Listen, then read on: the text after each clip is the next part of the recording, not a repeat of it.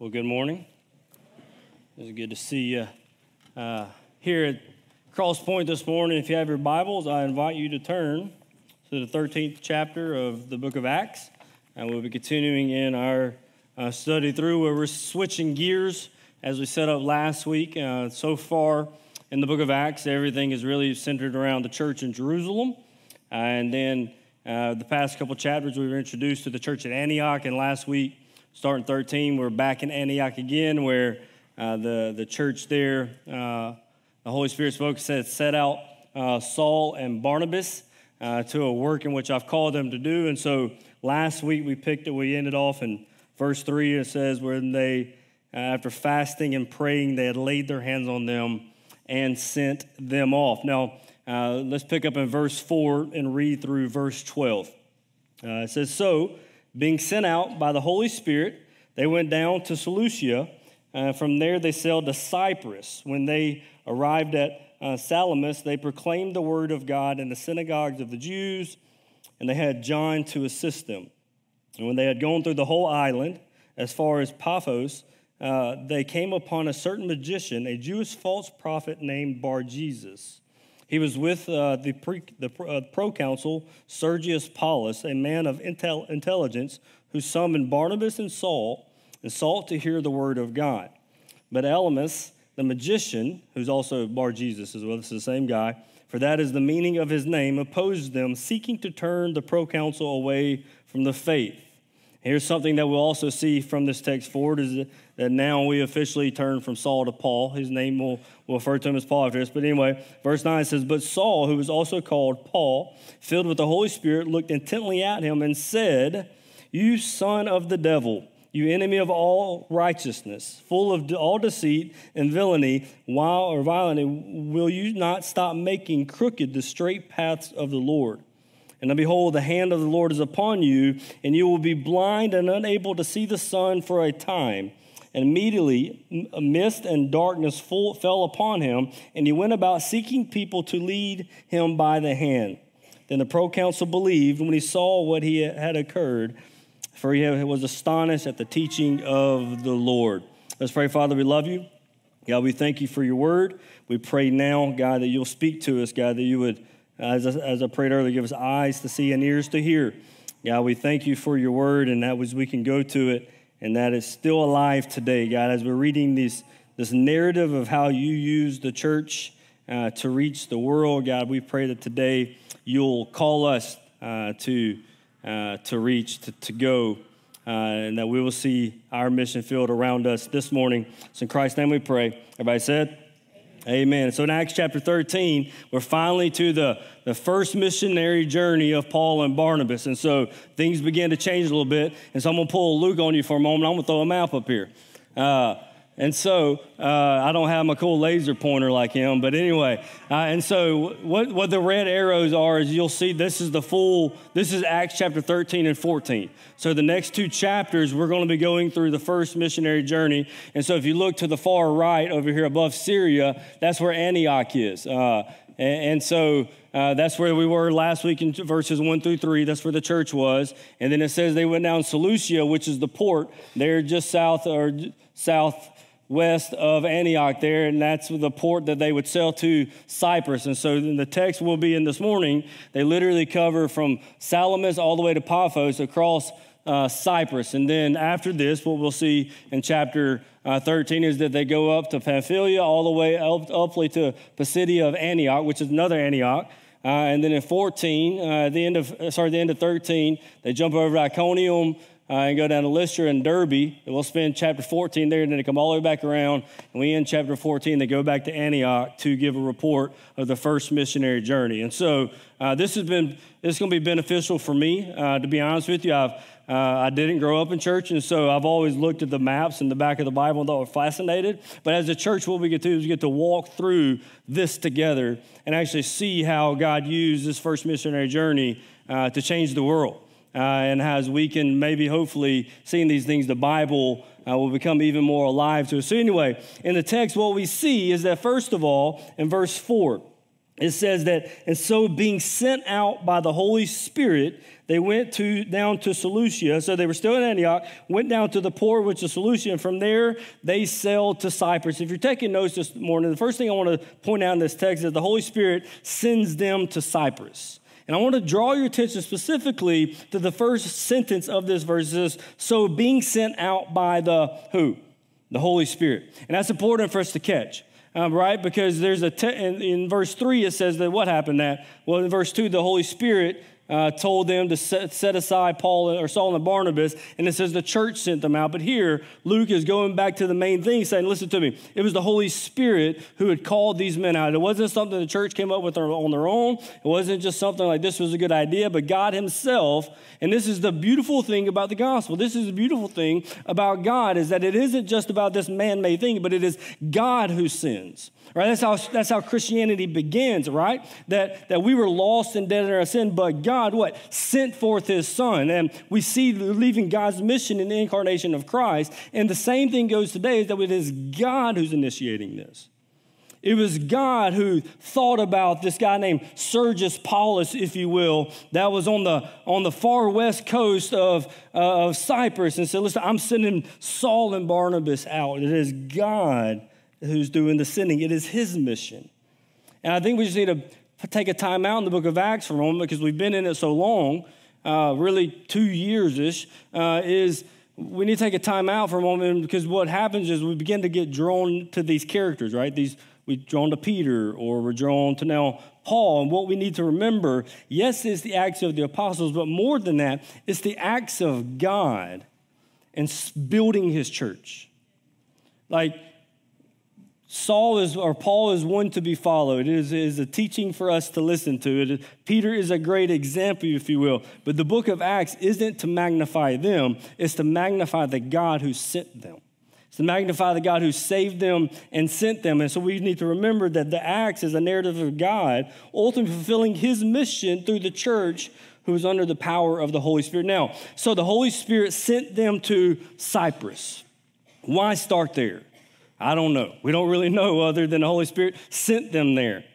We do know this, that it was a home of Barnabas. Barnabas was from Cyprus. We learned that in chapter 4, verse 36, whenever we first get introduced to Barnabas. And it says, thus Joseph, who is also called by the apostles Barnabas, which means son of encouragement, a Levite, a native of Cyprus. And so maybe it's a natural fit for Barnabas to want to go back to Cyprus as well. But the Holy Spirit calls them to Cyprus. Cyprus was the third largest island in the Mediterranean. It's about 90 to 100 miles wide. And so what's really cool about that, in these short verses, we see these missionaries cover from coastline to coastline. They started in Salamis, and they ended up in the other side of Paphos. So literally they covered 90 to 100 miles in these couple verses that we read. It was settled, Cyprus was settled in the 18th century BC, and then it came under Roman jurisdiction in 57 BC. But in 22 BC, it was organized as a senatorial province that was administered by a proconsul. So we asked, who's this proconsul guy? It was ultimately a governor that Rome put in charge here. That the Cyprus had been annexed from Rome, if you will, but it was still under Roman leadership. And so they had a governor, and that's who Paul and Barnabas encountered. The major cities of Cyprus was the two that we see. We see Salamis, which is funny. L.B. Wong, I wanted to read Salamis. But anyway, and maybe that's what the people were called. They were called Salamis. Anyway, Salamis was one of the big cities. It was the big port city into the island of Cyprus. There would have been a lot of commerce and busyness, if you will. There would have been a bunch of different people there. And then you have Paphos, which is on the other side, which was the capital. And about the Cyprus, it was full of paganism and gross idolatry. And I wanted to draw this picture because the context and that God sends missionaries here. It's an unbelievable thing. Not only was Paphos the seat of the Roman governor, but the center of worship of the Greek goddess Aphrodite, or Venus. Aphrodite was a goddess of sexual love, beauty, and pleasure and procreation. The worship of Venus or Aphrodite was grossly immoral. It was said that she was born from the sea at that very spot. And this foul religion dominated Paphos. Every woman, listen to this, every woman was expected to submit herself at least once to religious prostitution in the temple of Aphrodite. And the money earned had to be offered back to the goddess. Here's the picture. It's the picture of this pagan world of gross and vileness and lust. Listen to me. God sends the gospel to these people. God doesn't just send the gospel to people who are looking for him. He doesn't just send it to people who have everything that everything worked out and they're okay in their life. They just need a little bit of help. He sends it to the worst of the worst. And the first gospel mission emphasis or mission journey, he sends it to Cyprus. This makes the gospel unique because in Cyprus, it wasn't full of people that were looking after God. Cyprus wasn't an island that was full of good people, if you will. It was an island full of idolatry and immorality, of sexual sin, and it is the gospel that God sends to them. I don't know about you, but I'm thankful that that's the story of our God on mission, is that we don't have to dress up. We don't have to be a certain type of good for the gospel. As a matter of fact, it's in the brokenness that the gospel is sent to us. And so we see that God sends them, the Holy Spirit sends them to Cyprus. The second thing we see in this text is that they preach in the Jewish synagogues at Salamis. We see that in verse 5. So when they got there, it says, when they arrived to Salamis, they proclaimed the word of God in the synagogues of the Jews, and they had John to assist them. So the very first thing they do when they get to the island, which would be on one end of the island, they go into Salamis, and they began to go to the Jewish synagogues, and they began to preach. And this is a pattern that we'll see through Paul's missionary journeys. Is the first thing they usually do is they go to the synagogues. Evidently, there was a lot of Jews there. Matter of fact, we understand that ultimately, that the gospel had already reached Cyprus even before Saul and Barnabas. If you remember in chapter 11, verse 19, it says, and now those who were scattered because of the persecution that arose over Stephen traveled as far as Phoenicia and Cyprus and Antioch. So there was evidently already believers there. Now Saul and Barnabas are sent there. But evidently there were Jews there already, not so much that they had synagogues, right? So what Saul and Barnabas would do when they would go into different places, one of the first places they would go to synagogues. Why? Because maybe it's because they believed that the gospel came to who? The Jew. Maybe it was the Jew who heard the gospel first. Maybe they were going somewhere that they would have a common ground. They were going to people who knew the book, if you would. It was an easier place to have dialogue and conversation.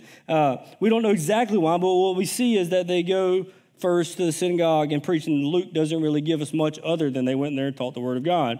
And also says that John Mark was with them. We wouldn't have known John Mark was with them unless Luke would indicated that.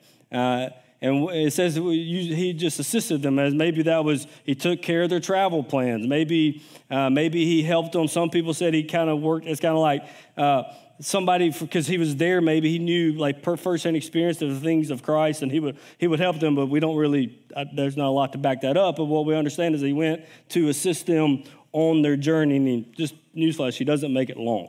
And before long, we'll see him coming back home. And so we understand that John Mark's with him. And this is just a note of encouragement, or really for me and you, is that they went to a place that there was a common ground. And listen to me, and this idea, listen to me, as God sent them, right, the God sending people to share the gospel didn't end when the book of Acts ended. As in, God still sends his people to go preach and share the good news. And for many of us, that freaks us out, thinking, how am I going to have a conversation with people that I don't know? Here's a good thing. Start somewhere with a common ground. Start somewhere with people that you know. Start somewhere with people that live in the same town as you. Maybe even have the same job as you, right? Maybe even have the same hobbies as you. It's a great place for us to start, not just going to the ends of the earth, but where we live with people we know. That we understand how people operate in Laurel, Mississippi. Who better to reach a person from Laurel than a person from Laurel? Right, and so what we see is they go into these places of familiarity to place a common ground, and that's where they start their mission. We all know people. And for them, and they under this idea that They understood the Jews. They knew the Bible. They knew the book. They just didn't know God. As in, I thought about it like this. We all know people who are close to the things of God, but they're not saved. I think every single one of us would say, yeah, I know somebody in my life who know in proximity they're close, but they're not born again. Let's start there. Let's start with people that we know that are in our sphere of influence. Who are these people in your life? Thirdly, in this text, and this is where the bulk of the text, the bulk of the verses are, very quickly in just in 2 verses, we see them travel all the way from Antioch all the way to Cyprus. We see in the next verse that they spent time in Salamis, and then the next rest of the verses, they're 90 miles west of there. And so Luke doesn't give us a lot in the first couple of verses, but in verse 6, we're introduced really that on the island of Cyprus and Paphos, they find an audience and they find an adversary. They find this guy named Sergius Paulus, and they run across this guy named Bar-Jesus, and they have one who wants to hear them. They have one who wants to disrupt what's going on. They have one who is ready to hear the things of God, and they have one who doesn't want to hear the things of God. They have one who's receptive to the gospel, and they have one who is not receptive to the gospel, which is, I'm not going to talk about it, but ultimately is that's if we begin to follow and we actually begin to live out this missional life, if you will, there will be people who believe, and there will be people who don't. There will be people who receive us, and there will be people who don't. And we see it even in this first journey. But what we see is in verse 6, it says, and when they had gone through the whole island as far as Paphos, they came upon a certain magician, a Jewish false prophet named Bar-Jesus. So first, here's the adversary, Bar-Jesus. And then it says, and he was with the proconsul, Sergius Paulus. And so here we have 2 guys that are introduced into the narrative, one whose name is Bar-Jesus, who's a magician, and one who's a governor named Sergius Paulus. And it says he's a man of intelligence, and he had summoned Barnabas and Saul to hear the word. Does that sound familiar of anything that we've heard in Acts yet? Some pagan who wants to hear the word of God taught. A guy named of Cornelius, right? We've already seen this already where God's working in the lives of even people who don't know him, drawing them to him. And here we have this guy named Sergius Paulus, who is an intelligent man. He's summoned to hear the word. Can you imagine now for a moment, Saul and Barnabas? And notice in the text, if yours has little headings, it says Barnabas and Saul. Right, and it's not until the next section that we see Paul's name first, or Paul's name. And so ultimately there's a chance, I don't know why I'm talking about this right now, but Barnabas was kind of the leader of this group. Saul wasn't quite the leader yet. The Barnabas, who was older and wiser, more mature, probably was the leader. But could you imagine them leaving Antioch, not knowing what was happening, and they go to this island that Barnabas is from, and at first they're doing things that are familiar, but they're probably thinking, man, nobody knows us. Like, we know we're supposed to go here, but like, how is God going to work? And the next thing they know, they're sitting at the office of the governor of the land. That's unbelievable to me. Like, these guys have no power. They're now sitting with the most powerful man on the island. Anyway, that was fascinating to me. And here we see, again, a pagan who wants to hear the word. So we have this guy named Sergius Paulus, who's the governor there. He was the Roman governor on the island of Cyprus who wants to hear the word. But there's this other guy named Bar-Jesus, or Elymas. And what's really funny is that his name literally means son of Joshua, or son of the Savior. And so this guy was a Jew who apostatized, if you will, and now he made his money by staying close to those who were powerful. That's why he was with the governor. So because they were very mystical, if you will. And so he made a fortune by just doing weird stuff for this governor, if you will. He was a magician. Actually, it's the word wise man, if you will. And so here you have this guy who has apostatized from Judaism, who now makes all his power and all his money by making sure this governor still needed him. Now, this governor is the one who wants to hear the gospel. So what do we see happen? Is that Bar-Jesus becomes their adversary. We see that in verse 8. It says, but Elymas, the magician, for that is the meaning of his name, opposed them, seeking to turn the proconsul away from the faith. Here it is, the first resistance on this first journey. And it came in forms of a guy named Bar-Jesus or Elymas. He opposed them. And I love this. So the text starts in verse 4. They were sent out by who? The Holy Spirit. And now to remind us that this is still the work of the Holy Spirit, verse 9, this is what Luke writes. It says, but Saul, who was called Paul, was what? Filled with the Holy Spirit. And so here's what's going on, if I've lost you. They're summoned by the governor or the proconsul. The proconsul wants to hear the word. Bar-Jesus is trying to disrupt, ultimately the word is to turn, so the proconsul's facing the gospel. What he's trying to do is trying to turn him away from it. Actively trying to turn him away from hearing the gospel that these apostles had. How would Peter respond when he's filled with the Holy Spirit is awesome. He says this in verse 9. It says, or verse 10, and he said, you are the son of the devil, which is crazy because what does his name mean? He's the son of the what? The Savior. And Peter said, no, you're not the son of the Savior. You're the son of the devil.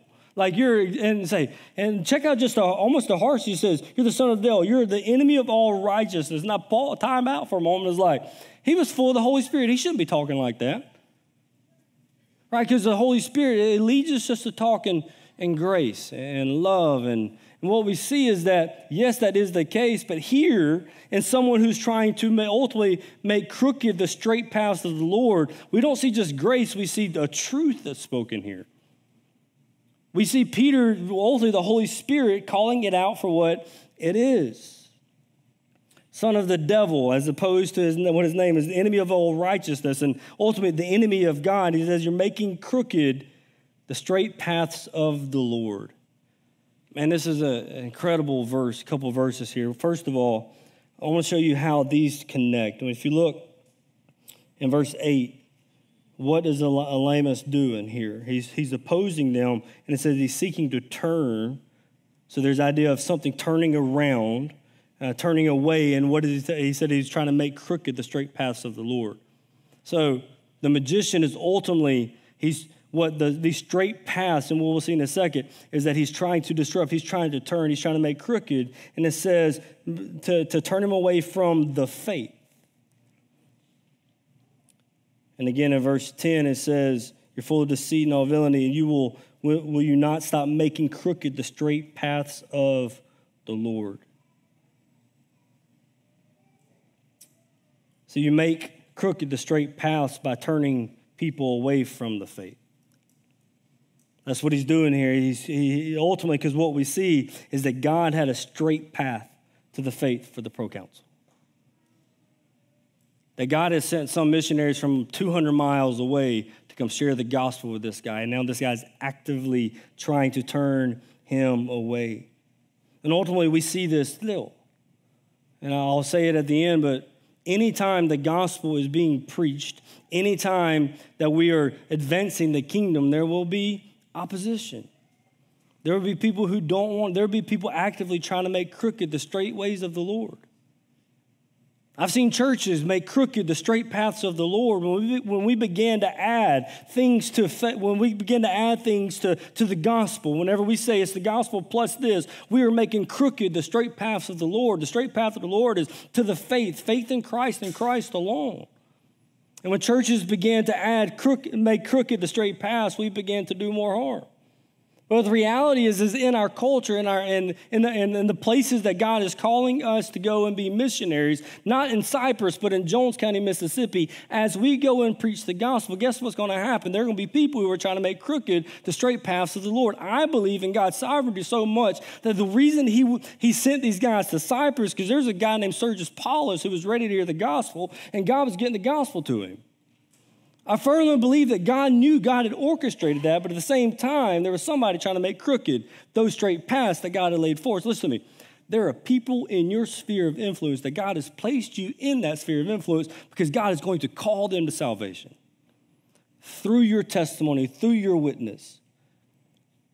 Do not be surprised when the enemy tries to make crooked the straight paths to that faith. Don't give up on sharing the gospel. Don't give up on sharing the word. Don't give up on sharing what Christ has done. Because what we see is that this magician who was crafty was about to be defeated tremendously. And the proconsul was going to get saved anyway. Big things I want you to notice here is that being led by the Spirit is both speaking truth and love. Man, when Peter opened his mouth, he literally called the guy the son of the devil, the enemy of all righteousness. He calls him vile and evil. And listen to me, now I'm not saying that we turned into these people who just tell people they need to turn or burn. Or if they're 99% saved, they're 100% lost. Like, that's not it's not what I'm trying to get to, but this is what I'm trying to say is, in order for people to get the full picture of the good news, they must understand the truth of the bad news as well. That in our culture today that doesn't necessarily want to tell people that they're vile and the enemy of God, that's what we need to be told. We need to be told when my marriage is struggling or things that are happening, and it's because, listen to me, we're wicked people. We're evil people.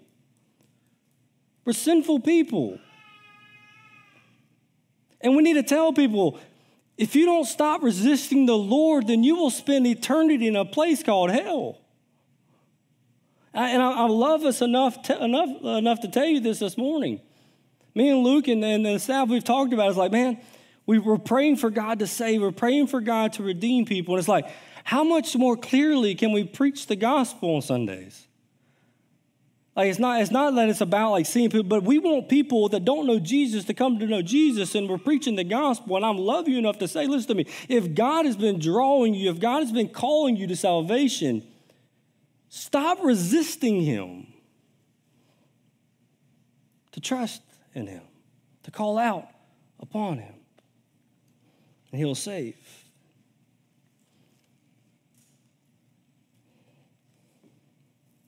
Another thing we see just in this interaction with the magician here is that, and we'll say in a second, but that God will clear the way for those who are trying to make it crooked. That ultimately all of our adversaries, all the adversaries of the gospel, will bow their knee to Christ. We see it in a small picture in the story, but we understand that, and we've seen it in here, that it is futile work to resist against God. It's futile. And here's another thing that I love about this text. It has the Holy Spirit empowered him to talk, is that God doesn't just send missionaries, he accompanies them. That God isn't just in heaven saying, all right, I've sent Christ, my work is done. It's up to you now. But when he sends us, he accompanies us. He doesn't just send us like sheep without a shepherd. He doesn't just send us into a place that he's not accompanying with us. That, listen, where God has sent you, where God has placed you, he also goes with you. The fourth thing that we see in this text is that God blinds Elymas and saves Sergius Paulus. Look at verses 11 and 12. And now behold, the hand of the Lord is upon you, and you will be blind and unable to see the sun for a time. And immediately a mist and darkness fell upon him, and he went about seeing people to lead him by the hand. The same God who sins and saves, listen to me, this is the part of being truthful. The same God who sins and saves is also the same God who judges. And this man's trying to make crooked the straight paths of the Lord, and God blinds him for a time, Scripture says. He blinds him, but look at verse 12. But the proconsul believed that in the greatest attempt of the enemy, and the greatest attempt for him to disrupt, to make crooked the straight paths of the Lord, he was judged, but the one he was trying to keep from the Lord was still saved. He still believed. Actually, it says that he was astonished at the teaching, which literally means that what he heard from the apostles and the power that he saw, it shook him to the core. Like, it wasn't just something that he could see and move past. It was something that when he saw it, heard it, and experienced, it shook him to the core. I wrote it down like this, that God provides the power to defeat the enemy and to save the sinner. So in this first missionary journey, we see, or this first stop in Cyprus, we see them go to familiar places. We also see them face resistance. And this has been a familiar thing we've talked about the past couple of weeks, but notice what Peter called him, the son of who? The devil. It's something that we've seen over and over again, is that our battle isn't against flesh and blood. It isn't just from the flesh or the physical, if you will. But what we see is that this magician was just another pawn in the hand of the enemy. That a spiritual force of our great adversary, the devil, was just moving this man along to try to disrupt what God had going on. But God provides the power to defeat the enemy and to save the sinner. So we see the success in the first stop on the journey. That God took nobodies, if you will, and saved the most powerful man on the island. Through resistance, they persevered. Through resistance, they spoke truth. And God did a work. So what's the application for us today? As John Ryan goes in and comes on up, I'm going to try to wrap this thing up. And I guess before 11, but guess what? We still got Lord's Supper. So anyway. What's the application? And I've said it over and over again, but I'm going to restate it again. At Crosspoint, our core values are that we say we commit to God's truth, God's people, and what? God's mission. That was for you to answer. Let's try that again. Our core values are we commit ourselves to God's truth, God's people, and what? God's. And so our objective as we're walking through these, we don't want to just read through this first missionary journey and any of these missionary journeys and just remember the past when God worked this way. We don't want to raise a monument up and say, man, look at Paul and Barnabas going to Cyprus. God's sending them. The application is that God still sends us today. The application of this text is that maybe we're not called specifically to Cyprus, but you're called where you are to be about sharing the good news of Jesus Christ. All of us.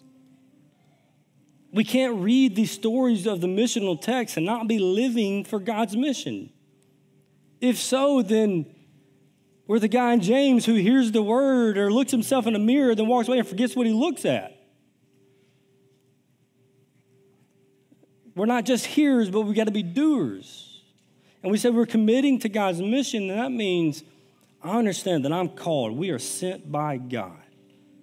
You are where you are when you're there because you've been sent by God to be there to share of his good news. No matter where you are, no matter what you do for a living, you're there on purpose for God's purpose. God has sent you there. And I truly believe that God has made straight paths to the faith. I believe that God has promised his son a bride from every nation, tribe, tongue on the face of the earth. And that there are people that all they need is to hear the gospel and they're going to respond because God has made straight paths to the faith. It may come with resistance, but I believe if we actually begin to live out this sent life, that we will actually see people come to know Jesus. That God would use you and he would use me to see people come to know him. I believe that. Not everyone will believe. We're not called to make the change. We're called to preach the message, to share the good news. And some people will be willing to hear it, and some people will try to make crooked the straight paths. That's not our job. Oftentimes, we don't walk in obedience because we're scared of the outcome. We're not in charge of the outcome. We're in charge of being faithful to what God's called us to do. What's he called us to do? To go, to share the love of Jesus, to preach the gospel. We will always face opposition. Believe that. Matter of fact, if it's whenever we're not facing opposition, we should check ourselves. Matter of fact, we're going to get to a part later on that there's a guy who the demons weren't really worried about him because he wasn't being effective for the kingdom at all. It's whenever we begin to face opposition, to see opposition, we understand, man, God's doing something. The last kind of just take home is that you're sent by God, but God accompanies you, and his power will be with you, and he always wins. Always. So let's bring it back down to ground level. Do you have a proconsul in your life? I'm going to ask these questions a lot as we go through the book of Acts, because what we see is over and over again, God sovereignly putting people in Paul's way. Right? When he goes to Macedonia, there's a lady named Lydia who was a worshiper of God, and all she needed to hear the gospel, and bam, she believed.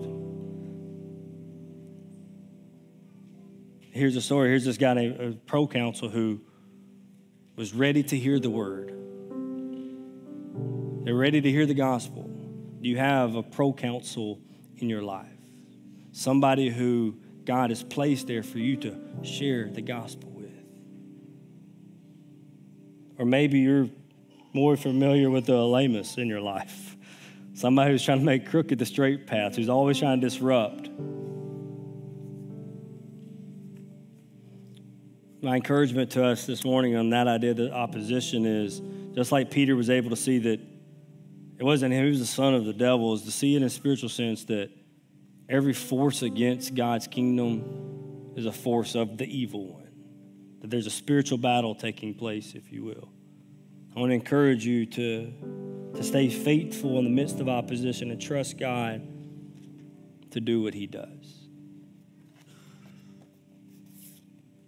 So church, I want to ask you, and this isn't me adding to the gospel, this is our response to the gospel and knowledge of Jesus, is are you living in a way that reflects what we see these apostles doing through the book of Acts, as in actively preaching the gospel whenever and whenever they can.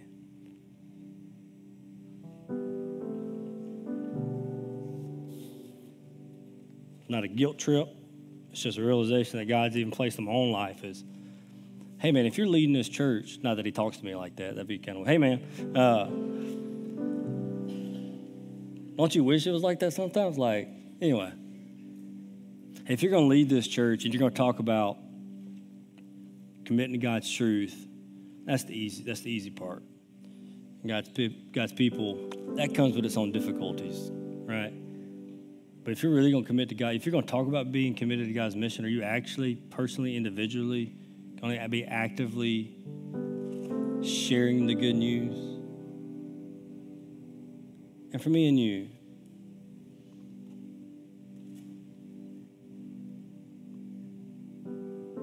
eternity is too real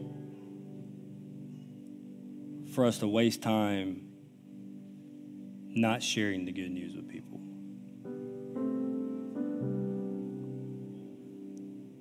Like, do we really believe like hell is a real place?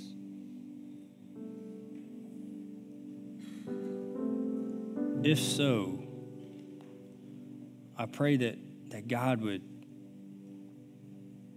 burn within us a desire to not just talk about the things of God and grow in our depth in the knowledge of God, but that to grow in our love to see people get saved, to see people come into the kingdom.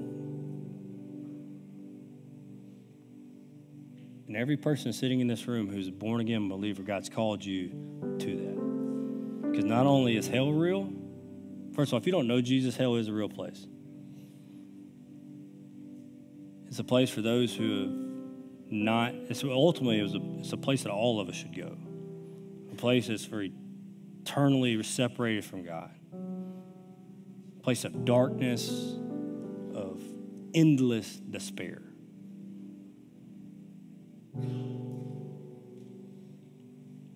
And if you don't know Jesus, if you haven't trusted in Jesus, that is your future. But just like hell's real, there's another place that's called heaven, and it's real too. And it's where hell is dark, this place is light. Where hell is despair, this place is hope. Because the Prince of Heaven, named Jesus, the very Son of God, took on flesh. And he came. And he perfectly lived a life that God, the Father, the Creator, the Judge, requires. And he lived it beautifully and perfectly. He came in truth and in grace, Scripture says. But then that perfect man, God-man, he died on a cross, bore the wrath of God, the shame, the guilt. He drank the cup of the wrath, if you will. And as we sang earlier, but on that third day, after being placed into him on the third day, that the stone was rolled away, and the God-man, Jesus Christ, he resurrected, and he defeated, listen to me, he defeated hell. He defeated the very grasp and the grips that hell has on mankind. Oh, death, where's your sting? Where's your victory? It is defeated because of Christ Jesus.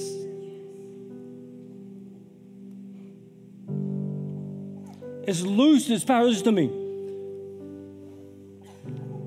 You may go to hell unsaved, but you will not go to hell unloved and uninformed. Because listen to me, Jesus now says, listen to me, you can be forgiven, you can be redeemed. That the Father says all who come will be saved. Saved from what? The wrath of God. A place called hell. And be brought in as children, as sons and daughters. Like for me and you, that we should have the surge's polish for a moment, like thinking through that it astounds us, that it shakes us to the core, that God in heaven is that merciful and that loving. And maybe we just need a good dose of the gospel this morning. Sorry, but I'm not sorry. Say, Justin, we know this. Well, we should know it every Sunday. That is too astounding of a reality for us just to come to church, cross our legs, and do this. That's too astounding. That's too real. That's too good. That's too unbelievable not to share it with those who don't know it. Why? Because heaven is real and so is hell. And listen to me, heaven can be where we spend eternity. And heaven is heaven because Christ Jesus is there. We rather get an eternity with God forever, or we get an eternity separated from God forever.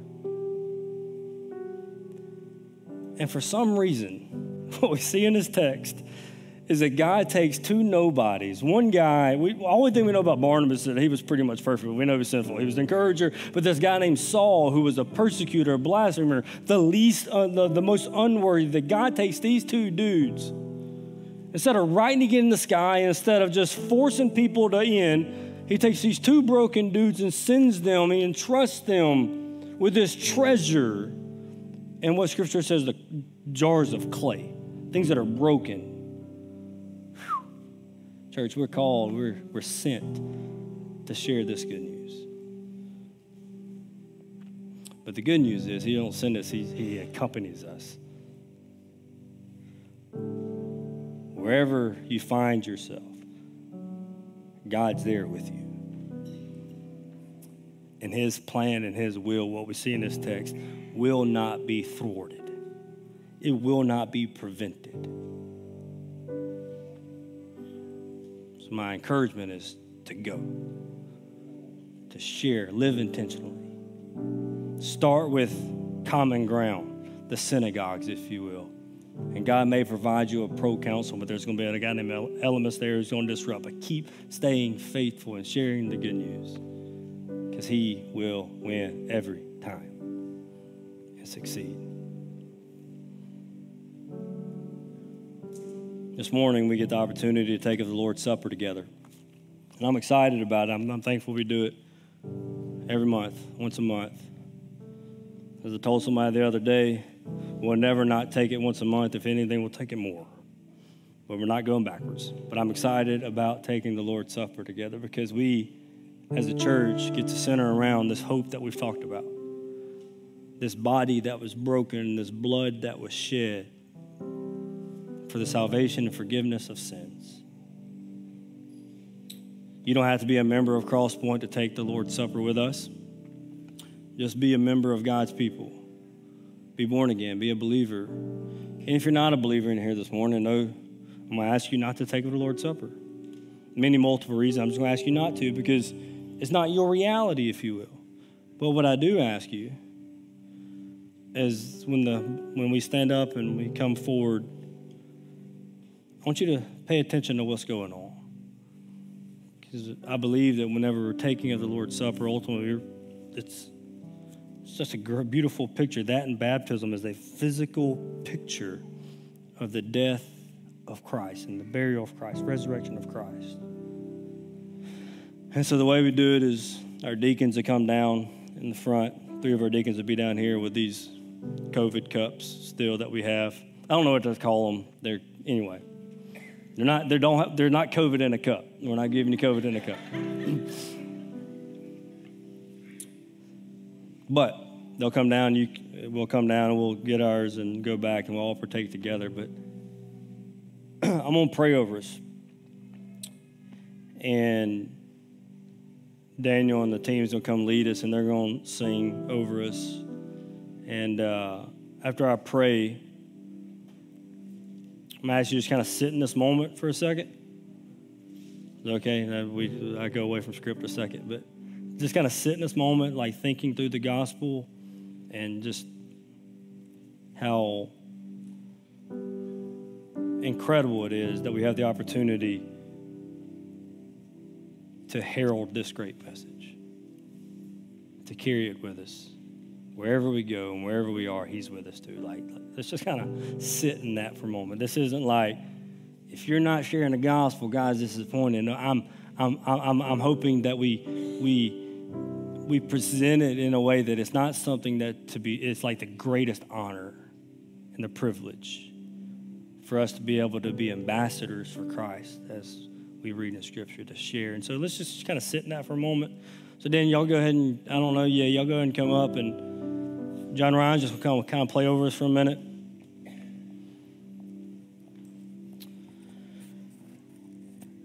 You just kind of bow your head, close your eyes, and just kind of sit in that for a moment, praying to the Father as we're preparing to take the Lord's Supper. And if you don't know Jesus, I want to encourage you to trust in him this morning. I'm not going to make you raise your hand or anything like that. I believe that for you this morning, God is making the straight path to the faith.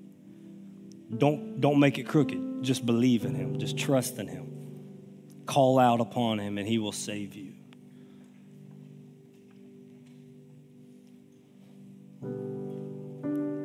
I'm going to pray and I'm going to sit down and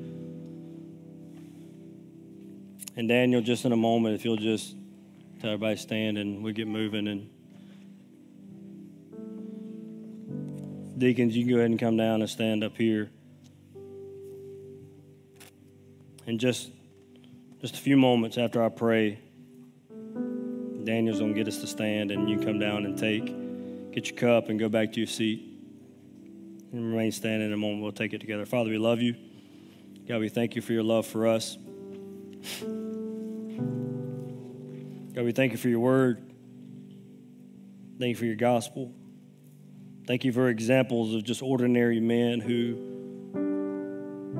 were sent out by your Spirit to share your good news.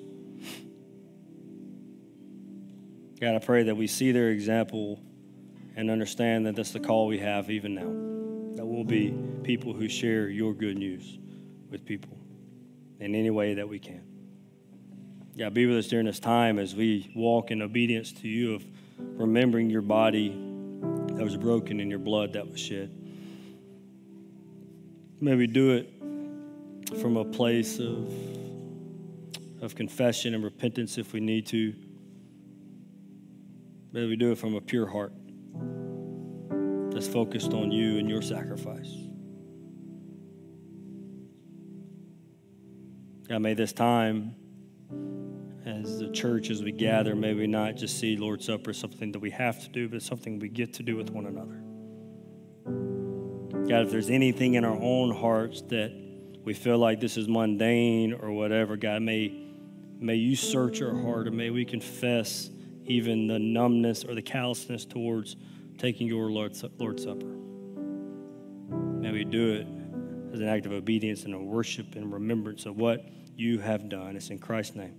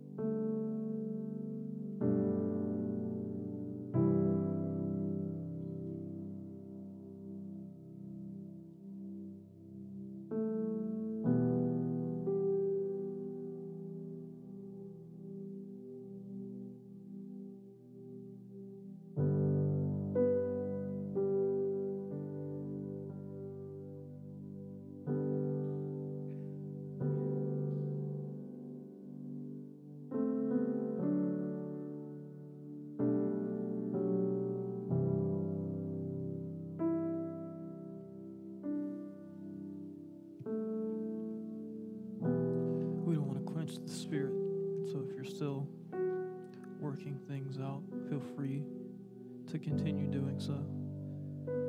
If you are prepared, you can approach.